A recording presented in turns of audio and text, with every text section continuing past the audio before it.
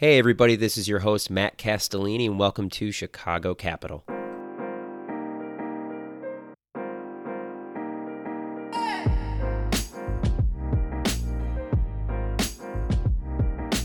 Alessandro, Alex, thank you so much for joining me on Chicago Capital. Really appreciate you guys taking the time. Yeah, thanks for having us. It's a pleasure.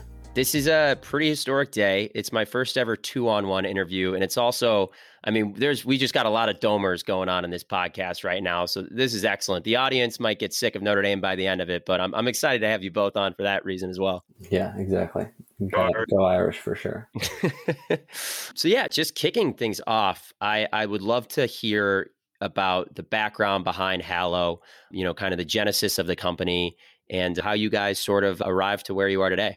Yeah, happy to. And this is Alex, by the way. But I guess the easiest version of the story, it's pretty integrated with our own faith journeys. And so I'll start kind of with my own faith journey and meditation journey and all that jazz. But so I was raised Catholic, but fell away from my faith pretty heavily in high school and college. Really the only extent to which I engaged with my faith was my mom dragging me to mass, and that was pretty much it. And then as soon as I was able to think for myself, decided that it was not what I thought was true. I went to Notre Dame, and so the Catholic world was always kind of a part of my life. And Alessandro, one of the co-founders here with us, was much more theologically adept than I was at that point. And so he had some convincing arguments here and there, but I still would have called myself probably agnostic or atheist for most of high school and college. I got into the real world, started working, and became fascinated with this idea of meditation. And it wasn't so much that I had like a really pressing stress or anxiety problem. I guess I was stressed or anxious like anybody is, but nothing that I was really trying to solve. It was much more a fascination with whatever contemplative, meditative, spiritual life was. And we can get into this later, but I did not initially think of the great Christian mystics when I thought of meditation. So my mind first went to kind of Eastern spirituality or secular mindfulness, meditation, yoga, that type of stuff. And I was about to go to India for 2 weeks to try to learn how to meditate. Ended up finding Headspace. It was the really early days of Headspace, which is one of the big mindfulness meditation apps, and along with Calm. And I used Headspace for a while, and I thought it was a really awesome tool. I thought it was a great way to learn this technique in the comfort of your own home. 10 minutes, you have a kind of guided meditation leader who just teaches you how to meditate in this technique. But the strangest thing started happening. I every time I would meditate, which is in mindfulness meditation, mostly just focusing on your breath, my mind would feel pulled towards something spiritual, something faith-based. And I thought that was very strange. My faith was not an important part of who I was, and I still probably would have called myself agnostic. But it just kept happening over and over again. Whenever I would stop distracting myself with Netflix or YouTube or thinking about work or worrying about relationships or any of that jazz, my mind would be pulled towards something spiritual. So I started asking priests, brothers and sisters, folks, friends who I knew who were deeper in their faith life, Alessandro, a friend in the seminary, monks, the question of, hey, is there any intersection between this meditation thing and this faith thing? Because I feel this weird pull between the two. And they all pretty much laughed at me and said, yeah, we've been doing this for 2,000 years at least. You probably should have heard about it. It's called prayer. And, I had obviously heard about prayer before, and I had tried praying before. In the name of the Father, the Son, and the Holy Spirit, or the things that I memorized as a kid, or the, hey, thanks for stuff, rattle off stuff, sorry for stuff, rattle off stuff, help me with stuff, rattle off stuff. And not to make fun of those prayers, because they're deeply powerful if you do them in the right way. But to me, they always felt like I was just going through the motions or just journaling in my own head. It never felt like there was any type of relationship. And so I started learning all about these really deep contemplative meditative prayer techniques and meditation techniques within the church tradition, which I had never heard of before. So things like Lectio Divina, Benedictine spirituality, Ignatian spirituality, and the Examen, chant, Carmelite spirituality, and prayer of the quiet or recollection, all these things that were just really fascinating. So I opened up scripture, randomly Googled how to do Lectio Divina, which is, meditating on a word from scripture instead of your breath, and then using that to start a conversation with God. And there's a bunch of steps, but the core of it is meditating on a word or image from scripture. And I randomly opened up the passage where Christ teaches the Lord's Prayer, our Father who art in heaven, hallowed be thy name. Hallow was the word that stuck out to me. And that experience just changed my life. It brought me to tears, brought me back to my faith, changed everything about what I value, changed everything about what I do. It's tough to put into words, but it was, I guess the way I describe it, it was kind of this beautiful combination of this really deep sense of peace And like, you get the stress reduction from meditation or working out or whatever, but it was kind of, I would argue, a deeper sense of peace, but this sense of really deep peace, but combined with this deep sense of purpose. Like, what does hallow mean to make holy? Okay, is Jesus making God the Father's name holy? Is God the Father trying to make me holy? Am I letting him make me holy? Am I helping other people grow in virtue? Am I serving other people the way that I should be? And really stressful questions. Am I making the impact I want to make? And the answer to most of those questions was no. So definitely stressful at that point in my life, but kind of wrestling with it in this deep place of peace. So anyway, that was kind of the original idea for Hallow. I think we started working on it from there. I coded the first version of the app. It was terrible. Our engineer deleted all my code and built a better version. But, that was kind of the first version is, hey, we found this kind of beautiful, life-changing content that can help us find peace amidst the stress and anxiety of today's crazy world, while also helping us grow deep in faith, hope, love, and all the powerful parts of religion and the Catholic world. I think the last thing that I'd say is that was kind of the initial idea, which is kind of starting with this contemplative meditative technique. And I think what we've locked into, in a sense, is I think a bigger idea, which is, I think the story of the meditation world is generally Headspace, the guy's a Buddhist monk, takes something that was spiritual in nature and makes it secular. And pretty much everybody in Silicon Valley copies them, doesn't copy them, but builds a very similar thing. And there's like 3,000 meditation apps. And it's not that big of a market, honestly. There's maybe there was a CDC survey, but so the data is kind of all over the place, but like 15 to 20% of folks meditate. And so what Calm realizes, hey, we got to expand. So we're going to expand into this broader mental health space. And so we're going to build all this mental health stuff, invest in Express Spa. Headspace is going to go after fitness, and it's a much larger market. So it makes a ton of sense. And for us, the idea is, well, what if we could use meditation and the mental health benefits of meditation as a jumping off point back to where Headspace comes from, obviously specific to the Catholic world, but back into the faith world, which I think is way fewer people are doing. Way fewer people are trying to build something in that space. And I think there's a way larger need. I think the latest survey that we had was, 75, 80% of people in the US are praying every week. Now, those are not clustered in Silicon Valley or Chicago or New York, but is just a huge opportunity, I think, for us to help folks grow closer to God in their faith and to find peace in their life. So that's what we're excited about. It's about 2.5 years old or so, but we've been super blessed and just humbled to be a part of what is definitely God's journey. So has been fun so far. I don't know if Sandra, if you wanted to add anything to that or your own journey, but. Yeah, just quickly on the personal side. So to juxtapose the two, I think having grown up Catholic grade school, high school, and college was always kind of very attuned to my faith, and I always believed it strongly to be intellectually true.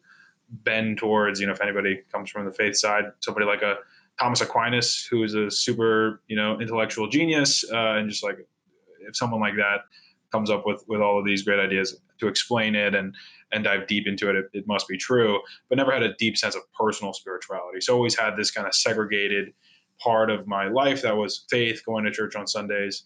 Professionally went down the finance path, started in banking in New York and then private equity in Chicago. And, catching up on the weekends with Alex, full disclosure, was, best man at his wedding. He was co-host man at mine. So, we're talking a lot as friends with, my now wife, his wife. And, I was working, the 7 days a week, 90-hour work weeks, finance grind, and was just stressed. And as he was going through his Headspace experience, recommended it to me and I tried it. And I found it really helpful in that, obviously super physiologically healthy for a human being to sit still and breathe deeply. But also unexpectedly for me, these deeper questions related to kind of like, what am I doing with my life? Crept up in that space and wasn't addressed. So I just stopped using it. And a couple of months later, Alex is going through the journey he just described. And we're having dinner at my apartment on a Sunday night and just asked, how did you learn how to pray? Like, when's the last time you learned a new way to pray? And so I started going on all these, things and realized that the repertoire wasn't super deep, wasn't super wide, and there hadn't been anything new in a long time. And so as, Alex was discovering these things, started incorporating into life, and was really life-changing for me from a, like, how do I actually ask the question of what should I do with my life, which I hadn't really consciously done in a long time. And, one Sunday night, Alex finally just asked the question, why don't we just go help teach the world how to pray? And so we're like, all right, let's do it. I love that. There's so much to unpack there. I think one thing that struck me, Alex, while you were talking about your journey, I think it's one that's quite typical, at least on the meditative side. So I myself can say that, coming out of college, I just wasn't really prepared for the real world and the rigor of it. And I turned to meditation. And you see sort of the increase in popularity and the increase in usage or the growth of a calm and a headspace. And part of me wonders your journey of, I want to find a way to quiet my mind. I want to find a way to meditate. And that leads to sort of almost a religious experience. Do you see that as one that many Hallow users go down as well, or that many users who first initially approach meditation from a non-religious standpoint find themselves gravitating towards religion, almost as an on-ramp back to religion? Is that a common journey that you've seen through your time as a founder? Yeah, we see it all the time. Pretty much at least every week, we get some note that is something along the lines of, "Hey, I've fallen away from my faith, either from 3 years or 30 years, and found my way back into church and back into my faith and back into the full beauty of what we would describe as the Catholic religion through kind of the spirituality." And I think it hits on.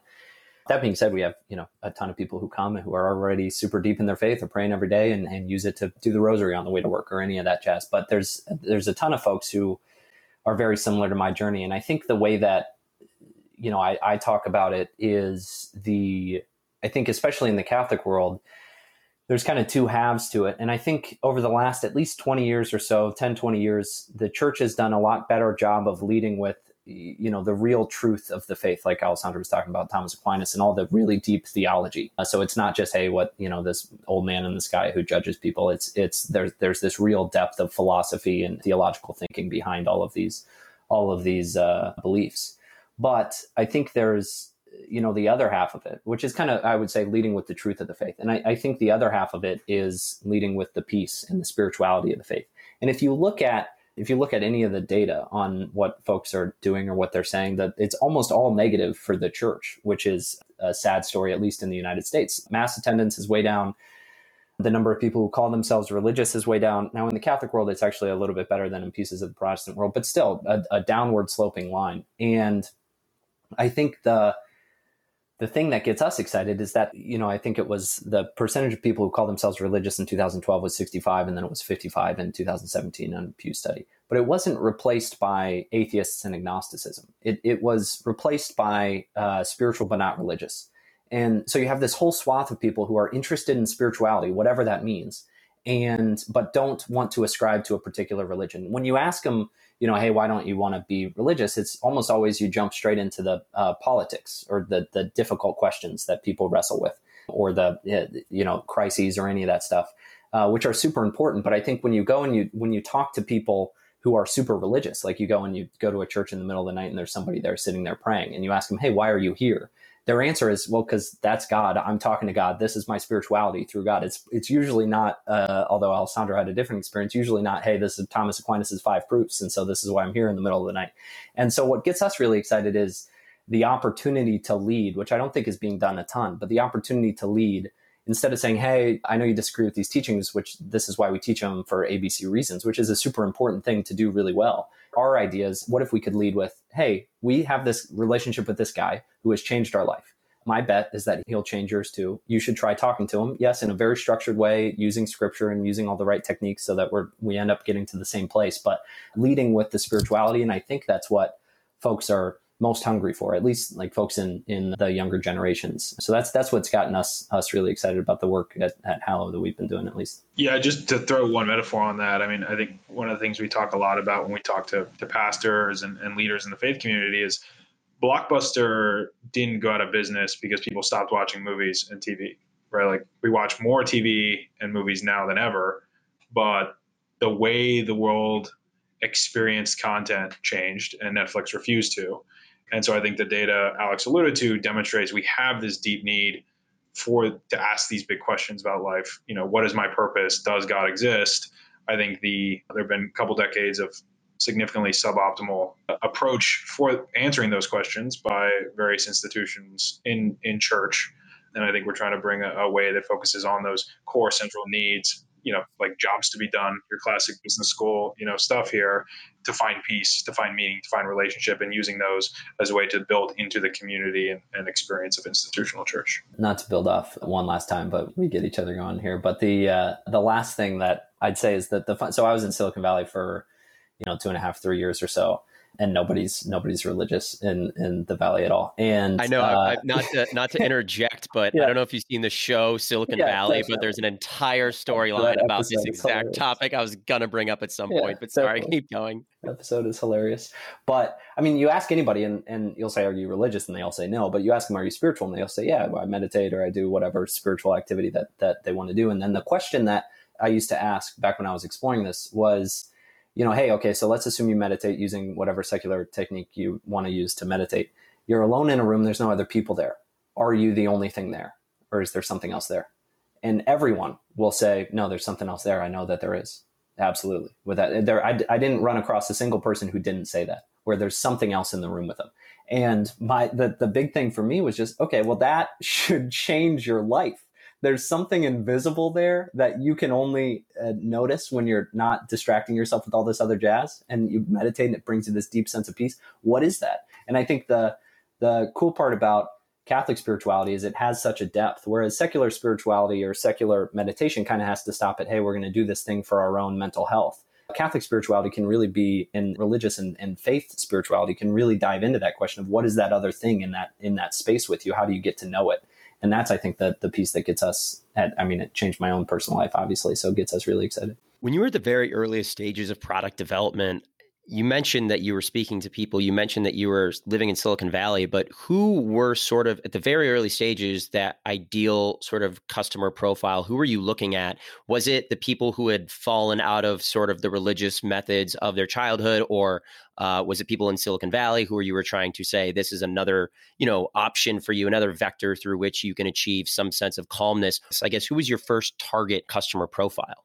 Yeah, I mean, it's a fascinating question. And I'm not sure we didn't do like the textbook business school approach to customer discovery or any of that jazz, because the first product was just us building something for ourselves. So like when I was building it, it was for me. I wanted to learn how to meditate using these different types of techniques. Now, my story is obviously somebody who had fallen away from their faith and came into it. And it was super important for me to have something that was 100% authentically Catholic, that was rooted in church teaching, that wasn't like calm with a Jesus flair on it, but was actually whatever the church had been practicing for the last 1,000, 2,000 years. And to try to learn those types of techniques of prayer and contemplative meditation. Now we had probably a team. It was, I don't know, Alessandro, maybe like 5 or 6 folks who were working on it at that point. 2 or 3 of them were super deep theology folks who were way further along in their spiritual life. Alessandro already shared his journey. And we had a handful of folks from different places, and we were all kind of building it for ourselves. And so what ended up, I think, really coming from that was we ended up building something, and we continue to try to do this, which is something that can be a resource for folks like me who, may have fallen away from their faith or don't take their faith super seriously, but also somebody who's doing a holy hour every day or goes to daily mass or whatever it is, or plays the rosary every day. And so there's a lot of pieces to and frankly, in terms of volume, if you type in Catholic, we're the first thing to come up, thanks be to God, in the App Store. And so the people typing in Catholic are typically the people who take their faith more seriously than others. So we probably skew heavier towards the folks who, attend mass regularly, although we have a huge swath of folks who are kind of discovering us organically. Those folks are just like the me's are just more expensive to reach because they're the ones that we have to reach out to who are on Spotify instead of, whatever Catholic media it is. And so, or who aren't actively searching for a Catholic meditation app. And so, we kind of have a bunch of these different personas. And I think the big thing of Hallow, and the really nice part about an app, is that you can build something that has a personalized journey for each person, depending on where you are in your faith journey. And so it works for me. Now I've been doing this every day for a good chunk of time every day for 3.5 years or so. And it still is a super useful and valuable tool for me, and was right at the beginning when I was just starting, couldn't sit still for more than 5 minutes. So, that's kind of there's not really one particular persona that we're building it for, other than just ourselves and as many people as we can to learn how to grow closer to God. Yeah. I think if you want to think about like, what was our XY axis where we were like in the empty upper right-hand quadrant, there's a bunch of great technology out there. Not much of it's focusing on faith experience. There's a bunch of great faith content. Historically, not great technology investment in there because of legacy kind of people raising donations and trying to do the best they can with something small. And so bringing those two things together to bring the power of personalization and digital experience and algorithmic approaches to recommendation and things to really solid eternal content that should be powerful to anyone. And so that was the general idea. And I think it's manifested in a much larger vision than we would have expected in terms of ages, personas, backgrounds. I mean, if you'll go to the App Store and you'll find 5-star reviews from an 80-year-old grandmother who's super excited she found something that her grandson or daughter will use with them to pray. And then you'll find a 24-year-old agnostic who's trying to figure out, is God real? And it's pretty powerful. You mentioned eternal content, and I'd love to break down a little bit further what exact features, what sort of courses, what meditations are available on the app. And then maybe we could talk about what are some of the most popular, if I'm a user today and I download this app, what's going to be available to me right away? Yeah, I'll paint the big library picture, and then Alex can talk about the popular stuff. In kind of ministry world, one of the big monikers recently is meeting people where they are. Is this new kind of best-in-class approach to ministry in their own life, what they're going through. And so that's exactly how we take an approach to content roadmap. And you read scripture, it tells you you're supposed to pray without ceasing. Well, that's pretty intense. And it's unlikely that the right approach to that is going to be one of 3 things every second of every day. So the idea is content for every aspect of your life so that you can experience that part of your life with God. And we do that in a couple different ways. Stuff is building daily habits. How do you just get in the rhythm of prayer? And so we have a section on dailies focused on different prayer techniques, whether it's meditating on the daily gospel, reviewing your day with an examine, praying the rosary, Stations of the Cross, whatever. So that the daily traditional experience of faith. Then we have a section called pray lists, playlists of prayer, organized by kind of theme. So you might not have the language of prayer type, but you know that you're really stressed and you want to offer something up to God. Or you just had a really big interpersonal conflict and you're trying to forgive that person, or you have a big decision on your mind. How do you faithfully discern through that question? And so if you go there, you'll find things like love, joy, hope, humility, gratitude, forgiveness, making decisions. And within each one of those topics will be a bunch of individual prayers using the different techniques that you don't even need to care about. Just pick the topic, how long you want to pray for, a voice that you like, press play, and go from there. So that's the main structures. We also have a bunch of Bible content focusing explicitly on scripture. We have guest content, kind of more educational from people like priests and bishops and different influencers on different topics. And so that's the big buckets. We also have music. So we launched music as a new category a couple months ago, actually around Christmas. And I think that's one of the people often struggle with the silence of meditation. And I think music is a really powerful way to stay centered in a prayer or meditative experience. And so we have over a dozen albums of curated and original content with some awesome religious artists. That's an amazing walkthrough. Alex, would love to hear in your mind what you think are some of the most popular features on the app today. Yeah, I mean, it depends a little bit what you're looking at, like how many unique people are using it every day or every week, or how many people use it to solve a personal pain point, or how much total time and listening is being used. Probably the most popular piece of content is just the things that are the daily habits. So those are either like a daily gospel, a daily saint, or a daily rosary, something that's just you're hitting every day and folks are doing to build these deep habits of prayer. So that's probably the number one thing. But the sleep stuff is super popular when folks... We have these super peaceful Bible stories that folks read when they have difficulty falling asleep or at night to close their day. And those are super popular at night with like a night prayer, which it's called Liturgy of the Hours, which folks do every day.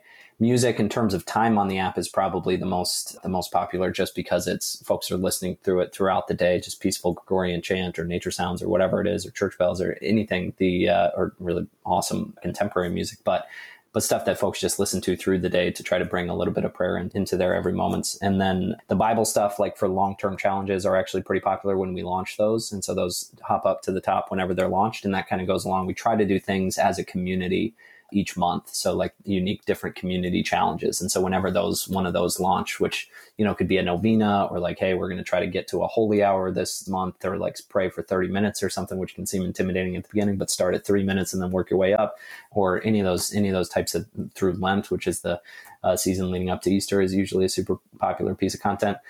So those are, but the daily things are probably, in terms of the most number of people, the folks just building daily habits through the app, which is, we get super jazzed about, is what we're trying to do different every day, updated every day, and folks love it. And then we're trying to build a lot more new content, language content, which I'm sure we'll talk about in the future, Spanish content, and continuing to try to serve as many folks as we can. And it sounds like you have a level of buy-in almost from the church. You have priests and bishops on the app. Was that a partnership you both really looked to grow from the very beginning? And I guess how has that partnership evolved with the church over time? Yeah, the church has been super great to work with. From the very beginning, what the church had changed our own lives. And so it's, our goal is just to be and from a mission perspective, is just to be a tool for the church's mission. So just to try to help the church in as many ways as we can.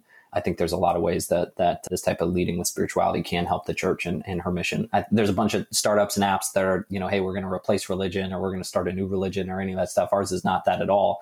It's just, hey, this Catholic faith, this Christian spirituality dating back 1,000, 1,500 years changed our own lives. And our goal is just to try to help out in this mission as much as we possibly can. So we've prioritized that from the very beginning, from content, which we root in just things that are 1,000 years old.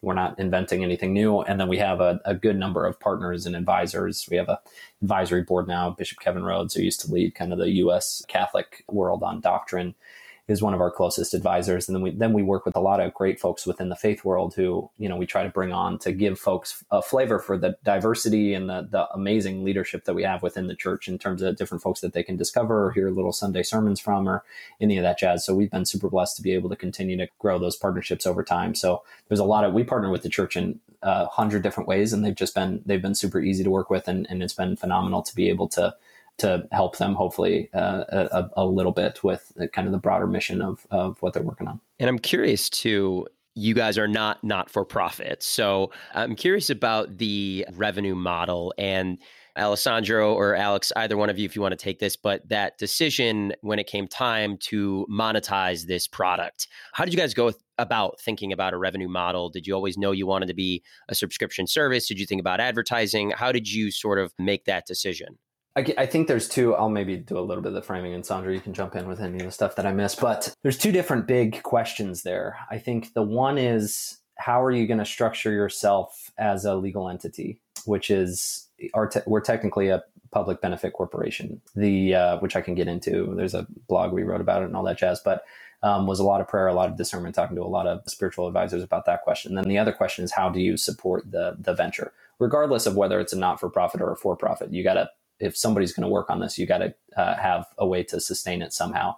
And so that's either, a relatively constant ping for donations, a selling data for advertising, or a subscription model similar to Headspace and Calm. And for us, what we liked a lot about the subscription model was it allowed us, so it's freemium content. So you can download the app. There's a bunch of content available for free. From a mission perspective, we want to make sure that if you can't afford a subscription, there's still enough content there to grow very deep in your life forever. So there's a generous, hopefully, especially relative to any of the other apps, amount of content there for free. And then you can choose to start a subscription, which unlocks the rest of the content. And that comes with a free trial. So you can cancel that at any point. Right now, it's a 14-day free trial. You can cancel that at any point during the 14 days if it's not worth it. It's priced about 20% cheaper than the secular meditation apps. It's $9 a month or $59.99 a year, $60 a year. But what we liked about that was that it was a very clear, transparent way to communicate, hey, this is a paid product. It holds us to a much higher standard of, hey, we're trying to create a premium product that we're asking people to pay for. We're not giving this away for free. So the attention to detail just internally goes way up versus, hey, we're giving this away for free. And it allows us to just ask it once and then not bother you again. So right at the beginning, you download the app. Hey, this is a subscription product. There's these different types of options. You can choose whatever you want and start with it. You can upgrade whenever you want or cancel whenever you want. But we're not going to ping you 100 times either showing you ads, which would be a crazy thing to do in the middle of a meditation app, or pinging you to upgrade or pinging you to donate. We just want the money conversation once, and then for the whole rest of the time to be focused on a place of peace. So that was kind of the idea on how we fund it. But again, that has nothing to do, you could have a subscription app that's a for-profit or non-for-profit or whatever it is. The for-profit, non-for-profit decision really a lot more came down to, we really wanted to build a really phenomenal team. And we've seen a lot of religious tech that has been built that maybe was solid at the time, but then just wasn't held to the constant improvement standards. And then you end up getting to the point today where you look at a bunch of the religious tech that's available and you compare it to Netflix or Amazon, and it just doesn't hold up. And so, my little sister or somebody in college will look at the app and just say, I'm not going to download it. It doesn't look like it's a good app. And it's a shame because there's beautiful content on there. And so for us, we really wanted to create a super high quality app. And to do that, we had to get a really great team of engineers from places like Facebook, Google, and Groupon in Chicago, and all these phenomenal development places in the world, and awesome marketing leaders and all these folks to be able to build something truly great. To do that, the startup model we actually think works really well, which is, hey, this is a risky venture. We got to raise investment to make it work. And you get a little owner. Everybody who joins the team gets ownership in the company, and we try to make it work in the startup. And it could economically work out for all of us and be great. And we'll all be, obviously, for me personally, it's the church's product, so incredibly generous with any value that's created from the church. But as a team, we all get to kind of share in that. It's a super risky thing. It could be worth something and could not be worth something. And I think that startup idea of getting folks to work on something that could end up creating value is something that's exciting. And that was kind of the difference between versus, me spending half my time going out and trying to fundraise from donors is kind of the big question there when you think about the non-for-profit versus for-profit thing. But all that being said, the mission, the thing that we keep really core is the mission always has to come first. And that's why we're a public benefit corporation, which means that in our legal charter, most for-profits just have create shareholder value, and ours says create shareholder value and help people grow closer to God. We try to take it very seriously that our social mission and the mission of helping people grow in their faith lives comes first. First off, thank you for distilling that, because that's a distinction that I just never really understood. And so that's actually extremely helpful. I think we just had our first lawyer on the show on Wednesday. So I really wish in the future, I might have, when I have him back on, we might dive into that topic a little bit further. I'm curious about the fundraising process for you. What were there challenges in sort of selling this as something that was venture backable? How did that sort of process go? And if there were challenges, what were they? Yeah, it's a super fascinating question. Again, the whole fundraising decision was something we prayed about, talked about to a bunch of our advisors, whether or not it would make sense for us. We're trying to build a sustainable, efficient business that can support itself. So not something that's, like any of the big high flying startups that have to run out of money every 18 months and go fundraise a lot more money. So we wanted to build something efficient, but at the same time, we wanted to reach really high goals. Change the world is definitely the aspiration there. And to do something, create a product that's truly world-class, and there's a ton of content we still have yet to create, and try to reach folks, just like I said earlier, folks like me who are a lot more expensive to reach. You have to find a lot more creative ways, and the marketing is more expensive and all that jazz to reach folks who have fallen away from their faith. So that's what got us excited about deciding to go down the fundraising path. And, it was really important for us to find somebody who who got the mission, who could really stand behind what we were trying to do, and also was a world-class investor. So that's kind of the combination of things we were trying to do. It's a funny experience because it's, everybody in Silicon, and I'll use Silicon Valley generally to describe the VC world, but everybody in Silicon Valley wants a contrarian idea. And the nice part about this idea is that it is contrarian in Silicon Valley, New York, and parts of Chicago, but not in the rest of the world. If you go to the rest of the world and you say, hey, or, the middle of the country or Latin America or anything, you say, hey, do you want a meditation app? They'll say, what's a meditation app? And you say, hey, do you want a prayer app? And they'll be like, of course, I need a prayer app. And so I think that the fun part for us was, hey, I think we have this, I wouldn't call it an insight, but we see this kind of need, which I don't think you can really see from within the bubble of Silicon Valley or from within the bubble of venture capital. And it's really hard to relate to if you haven't had a personal experience, if you don't know how seriously folks take this. And it really has to be like somebody in your family or a close friend or somebody has to, because it's hard to wrap your mind around somebody who would dedicate their entire lives to this whole faith thing. And it's the truth. It's what people, what I value over everything. And so it was fun. There was definitely a bunch of people who couldn't get it and a bunch of people who got really excited about it. What you ended up having to find was somebody who could either kind of get behind the contrarian idea, would talk to enough people and get a sense for it, had some type of personal experience, either in their own life or in somebody's life who they were close to, who they could get the need that we're trying to address. And we ended up with a handful of folks who were super awesome, who were super excited to get to partner with. But yeah, it's fun. It's my favorite part is I'm sure the pitch conversations are not usually, hey, what's the vision for Hallow? I don't know, as many people in heaven as we can. That would be a pretty cool vision. Those are not normally or like, what's the next big strategy decision? We'll pray about it and see what happens. Those are, it's kind of a fun super mission driven. So we've got a lot of really awesome benefits, but it was definitely fun and some definitely awkward conversations in the Valley, but definitely fun. Yeah. The other thing I would add is we, like thought through the entire big picture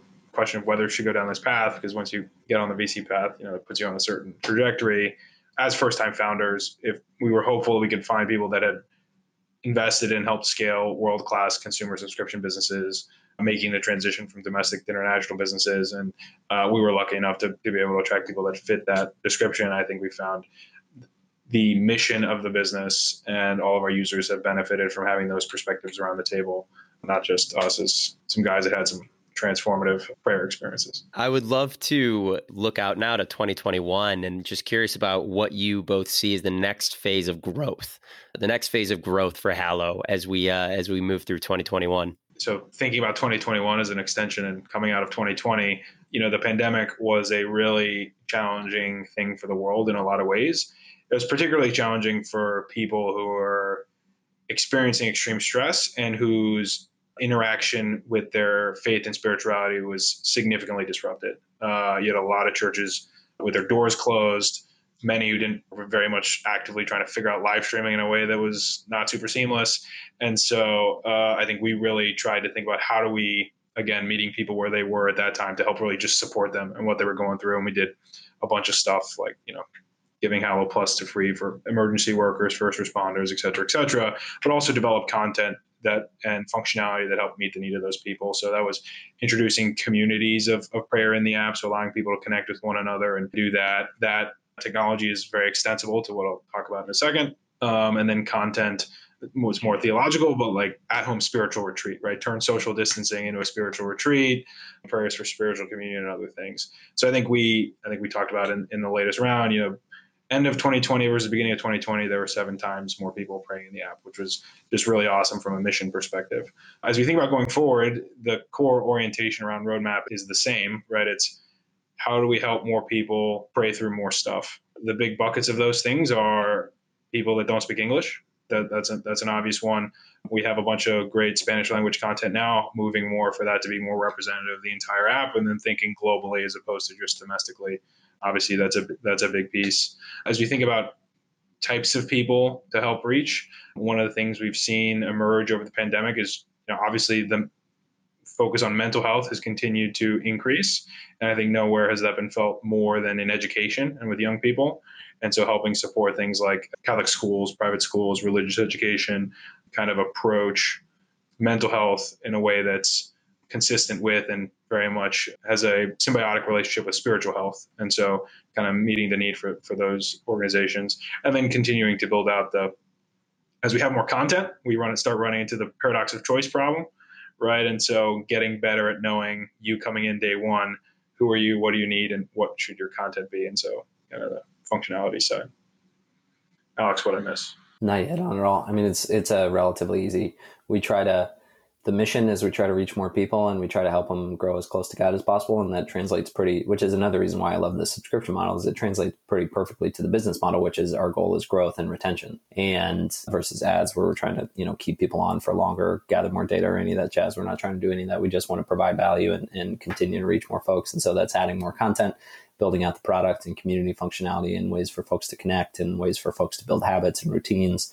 And then growth, international, partnering with parishes and schools and reaching out to more folks in different ways. So I think you hit on all those, but it's a definitely not easy, but straightforward thing on the things we have to do correctly. And in our remaining time, I would love if we could chat a little bit about the Chicago community, the Chicago startup ecosystem. Alex, as you mentioned, you spent time in Silicon Valley. Alessandro, you spent time in New York. Would love to hear your thoughts on founding a company in Chicago. I know it's been mostly during COVID, so obviously that's a challenge in and of itself, but any sort of overall thoughts or prognosis for the Chicago startup ecosystem? Yeah, I mean, we love Chicago, except in the winter. So definitely Palo Alto, Menlo Park win on that front. But I mean, to your point, so I was in the Bay Area I've been in Chicago now for, what is it, Alessandro, maybe 8-10 months or so, but it's pretty much all been in COVID. So we've been remote. We have a little office, but we don't work from it. We got to get a different one here soon. So it's been pretty much remote. So not a ton has changed other than the weather for the last 6 to 12 months. But I do think there's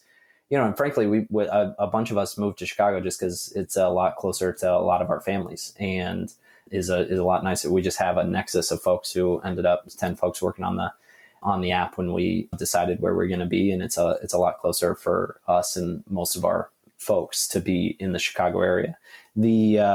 But I mean, when we think about building a company here, I think there's a handful of things that get us pretty excited. Hiring, there's not as many engineers as there would be in like a Silicon Valley world or developers or the tech specific stuff. There's a ton of content stuff though, which gets us really excited. And when we think about, great folks and great partnerships for us to have in terms of recruiting, Notre Dame is obviously one, which feeds a lot into Chicago. So that's a big one. There's a bunch of really great Chicago schools. And I think in talking to a bunch of Chicago folks, it might be a little bit harder to hire some tech folks in Chicago, but it's a lot easier to retain them. You don't lose an engineer every 6 months and then have to fight over Facebook and Google to find another one. That being said, we're going to have to do a hybrid model. So we'll have roughly half the team in Chicago and half the team remote. And so we'll have to figure out the hybrid model like everybody else and do that really effectively. But we're trying to attract the best talent across the world, regardless of where you live. And so, that necessitates being able to be flexible while still encouraging folks to be in Chicago and in person. But I think for us, the last thing that I'd hit on is there are just a lot of really great relationships, and it's a little bit of a smaller startup ecosystem, but I think still a great one. There's, Steven from Cameo has been super helpful, and the whole Cameo team has been awesome to have in Chicago and their awesome success. So that's been huge. There's a handful of folks. Jim Perry is a awesome person in the faith world who has helped us a lot, who's here in Chicago. Obviously all of Notre Dame. There's a bunch of Bishop Rhodes is out of Indiana, Fort Wayne, South Bend, Indiana. And so there's a bunch of folks in this nearby area that have been super helpful. So we love it. I mean, it's still a remote thing. You have to fundraise in New York and Silicon Valley and now Miami and Chicago. And so you have all those conversations all the time anyway. Actually, fundraising, I joked, was a good bit easier because you don't have to figure out travel all the time. You just hop on another Zoom. It makes it a little bit more tiring, but makes podcasting a lot easier too. Yeah, definitely makes podcasting easier, I would imagine. But so yeah, and there's something you got to love the Midwest. You got people friendly, real character. You got to love there's something about the Midwest that and the winters give a little bit of grit to everybody. So it's all fun. But yeah, I mean, so we love Chicago. We're still super new, so still learning a ton of stuff about it and the broader ecosystem, but are excited to be here. I don't know, Alessandro, if you would had anything about the Chicago specific stuff to that. Yeah, I would this is half a jab at VC world, but in terms of founders and fundraising, I think it's been really exciting to see the amount of capital being raised outside of the coasts and focused on, investing in areas that are not those coasts. Definitely felt some experience of the non-coastal investors giving a pitch of, well, we're going to drive value by not paying coastal prices. So I think as a founder, something to be ready for that. The headline numbers and valuations you see coming out of the coasts may not be within the appetite of non-coastal investors, but that's part of the fun of negotiating. And so we definitely encourage founders to take a broad geographic approach to garnering investment interest. I think the last thing that I'd say is it's been interesting to see whenever we talk to folks in the Valley, especially seed folks, the stories that almost everybody tells are that like 10, 15 years ago, they used to say, hey, it's still like 20 years ago, you had to be in the Valley. That's where you build startups.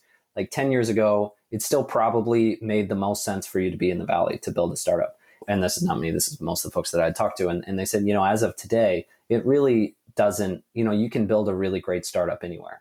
And especially with the ability, especially accelerated by COVID and all that jazz. But there's a lot of really awesome markets, Chicago being one, obviously Miami now, and a bunch of really awesome, Austin, a bunch of really awesome places to build a business, and the ability to work remotely and in a distributed way is so much easier now. So so I do think there's that shift we're continuing to see that, and are excited to be in Chicago for the time being. Alex, Alessandro, this has been amazing. I want to thank you both so much for joining me. If people want to find Hallo, I imagine it's on both the App Store and the Android store. And if people want to find both of you and just follow more of Hallo's journey, where can they go? Just follow us. The Hallo app is the HALLOW app on any of the social medias is the best place to go. And then you can just type in Hallo HALLOW into the App Store and follow along. That's the best way to follow along. Awesome. Thanks so much, guys. Take care. Cool. Thanks, Ben.